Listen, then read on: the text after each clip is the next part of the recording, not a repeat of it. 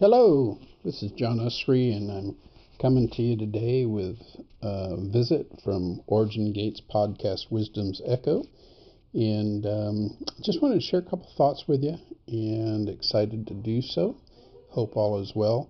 I just was observing some things today, which kind of was the impetus for this that I want to share, and it's entitled, Are You a Facilitator of Yahweh's Blessing? And I want to focus on generations, what that looks like. A lot of times people's immediate thought when I would say a title like that is, do you perpetuate a blessing of finance or some other thing that you contribute to succeeding generations? And that's all part of it, but the area I want to focus is the differences in the various generations. It's important that we celebrate what each generation carries, as each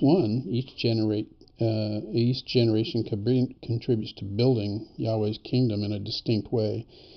It all started with a little observation today that I had.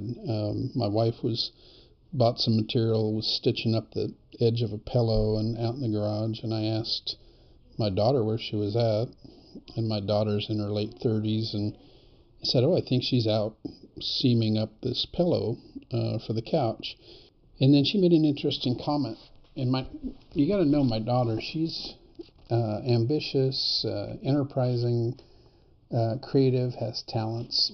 But she made the comment was interesting. She said, I don't know, that domestic side, I didn't get that piece. I wish I got more of that my mom has. The ability to do some of those things that she does. And it set me to thinking. It's an interesting observation. I've always just watched my wife. She learned it from her mom or her grandma or somebody.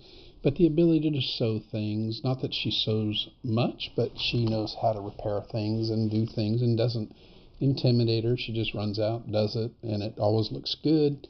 And it's a gift. It's a talent. And when my daughter made the comment about wishing that she had more of that, I realized that was not transferred into that next generation. And I thought, well, is it just that she didn't learn it?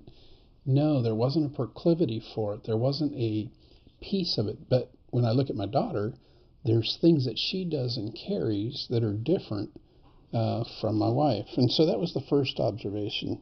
And then I began to look at my children and my grandchildren, and some of this you'll identify with is that one thing the kids and grandkids have is this innate ability to just dive into technology that a lot of times you and I may not, or depending on who you are listening to this, if you're older, you may not have a proclivity for that as much.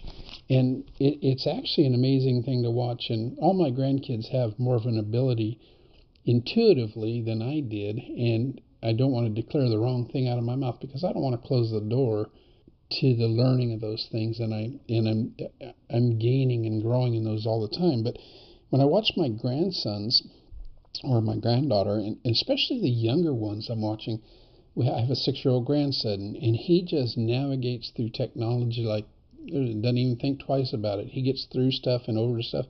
And my 4-year-old granddaughter, the same thing. She can just navigate through without any thought to, that she couldn't do it.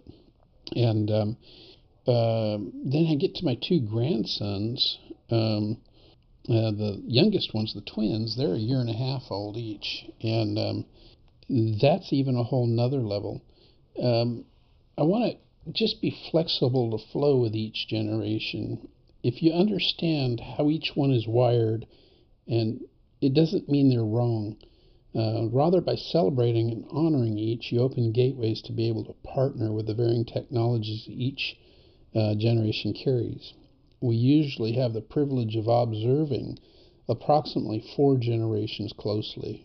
Firstly, as we're young, we see our parents, and that's the most eminent view of a generation that we have. Because we're young, we don't typically see our grandparents and how they function as much unless you happen to be living with them as a child. But it's not as close and present as the parents. Then we see our own generation, those that we go to school with, those that we grow up with, others our own age. Then we see our children. and how they function and what they carry and what they bring. And we see differences and nuances. And then we see our grandkids, and it's even a whole nother paradigm leap level of change that is intuitive and born into them. Because we're younger, in our younger years, we don't pay attention as much necessarily to the grandparents. We just don't, our parents are the ones that we're connected to. And our natural instinct as unredeemed people is to think normally that our way of doing things is best, and that's kind of why we do what we do. So if we're not open to accepting what God has put in prior and future generations, we'll miss out on the fullness of what He has for us. If we can function objectively within generations, then we become and are able to point to and transition wisdom and understanding, be able to arc the wisdom and understanding that God's given us into the succeeding generations. And we're able to facilitate God's design for humanity. We have to let go of egos that say, if I don't understand something, it must not be valid. We can miss out on the fullness of what God wants to give us. How do we interact with Yahweh's design for each generation? And how we do that will also affect our own DNA and its contribution to successive generations. Now, of course, I'm not talking about the acceptance of broken issues within a generation, but I don't ever want to become the grumpy old man that kind of just despises kids and says, I just don't get these kids these days. The moment I do that, I close the door to the flow of wisdom that God desires within His design to take place. Each generation is supposed to be a launching place for the next. And older folks need to act like the more mature and not be selfish and egotistical and walk in patience and grace with younger folks. Younger folks still in the maturing process, and we need to be a model for that. A person who closes out ideas from other generations also closes out a part of receiving from God. I'm intrigued with my youngest grandkids at the moment. The 6-year-old, like I mentioned earlier, has an incredible capacity for technology. The 4-year-old and her perceptive ability to read people's emotions and her strength is something that's unique in itself. And then the twins, like I said, they're about 1.5 years, and they're gravitating to tech with ease in areas I still have to work at. More than that, when I look at their spirits, I realize I'm seeing something I don't even have words to describe yet. A next level ability to function in heavenly realms and capacity for multifunction within those realms in areas that I've had to work at. A deep intuitiveness that will be able to function in deep levels of godly realms, and actually the capacity to operate in things wisdom and prudence haven't even released yet in the form of witty inventions. I so want to participate in everything I see Yahweh showing me, and I also don't want to miss the access into new things that those twins will be able to provide for me. It is important to function in a true culture of honor within generations. I'm not talking about a lip service that says, I honor you and bless you, and it goes no further than that. I'm talking about showing interest in what interests them, even when you initially have no desire to do so. That's loving outwardly rather than being self-focused. Being self-focused closes so many doors and portals that you could otherwise experience. And finally, as we age, we need to become tuned to the responsibility we have to be able to release the impartation of blessing to our children and grandchildren. Genesis 49 is known as the chapter of Jacob's blessing of his sons.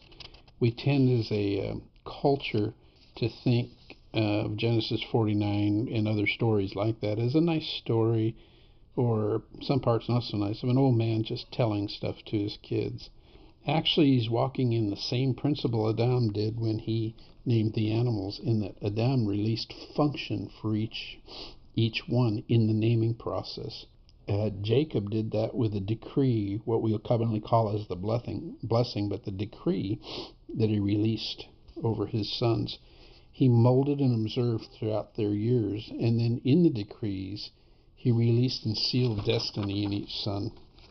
Some of it's not pleasant but corrective. For example, Reuben, the initial decree was to establish and revere his power and his strength and excellency and exaltation of power. But he had the warning there: allow yourself to step into emotional, uncontrolled passion, and you step out of the blessing or the decree.